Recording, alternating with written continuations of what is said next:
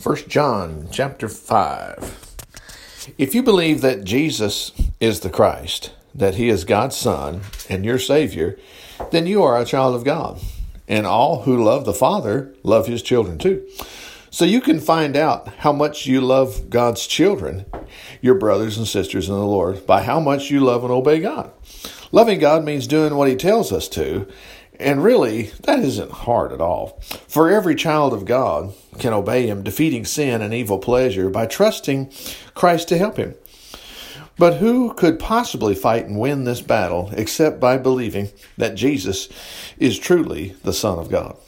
And we know he is, because God said so with a voice from heaven when Jesus was baptized, and again as he was facing death, yet, yes, not only at his baptism, but also as he faced death. And the Holy Spirit, forever truthful, says it too. So we have these three witnesses, the voice of the Holy Spirit in our hearts, the voice from heaven at Christ's baptism, and the voice before he died. And they all say the same thing, that Christ is the Son of God.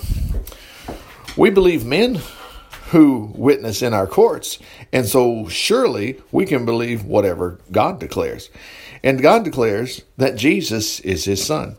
All who believe this know in their hearts that it is true. If anyone doesn't believe this, he's actually calling God a liar, because he doesn't believe what God has said about his Son. And what is it that God has said? That he has given us eternal life, and that this life is in his Son. So whoever has God's Son has life, and whoever does not have his Son does not have life. I've written this to you who believe in the Son of God, so that you may know you have eternal life. And we are sure of this, that he will listen to us whenever we ask him for anything in line with his will.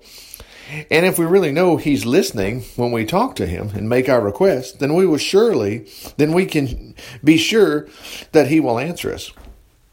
If you see a Christian sinning in a way that doesn't end in death, you should ask God to forgive him, and God will give him life, unless he has sinned that one fatal sin. And there is that one sin which ends in death. If he's done that, there's no use praying for him. Every wrong is a sin, of course. I'm not talking about these ordinary sins. I'm speaking of one that ends in death. No one who has become part of God's family makes a practice of sinning. For Christ, God's Son, holds him securely, and the devil cannot get his hands on him. We know that we are children of God, and that all the rest of the world around us is under Satan's power and control. And we know that Christ, God's Son, has come to help us understand and find the true God.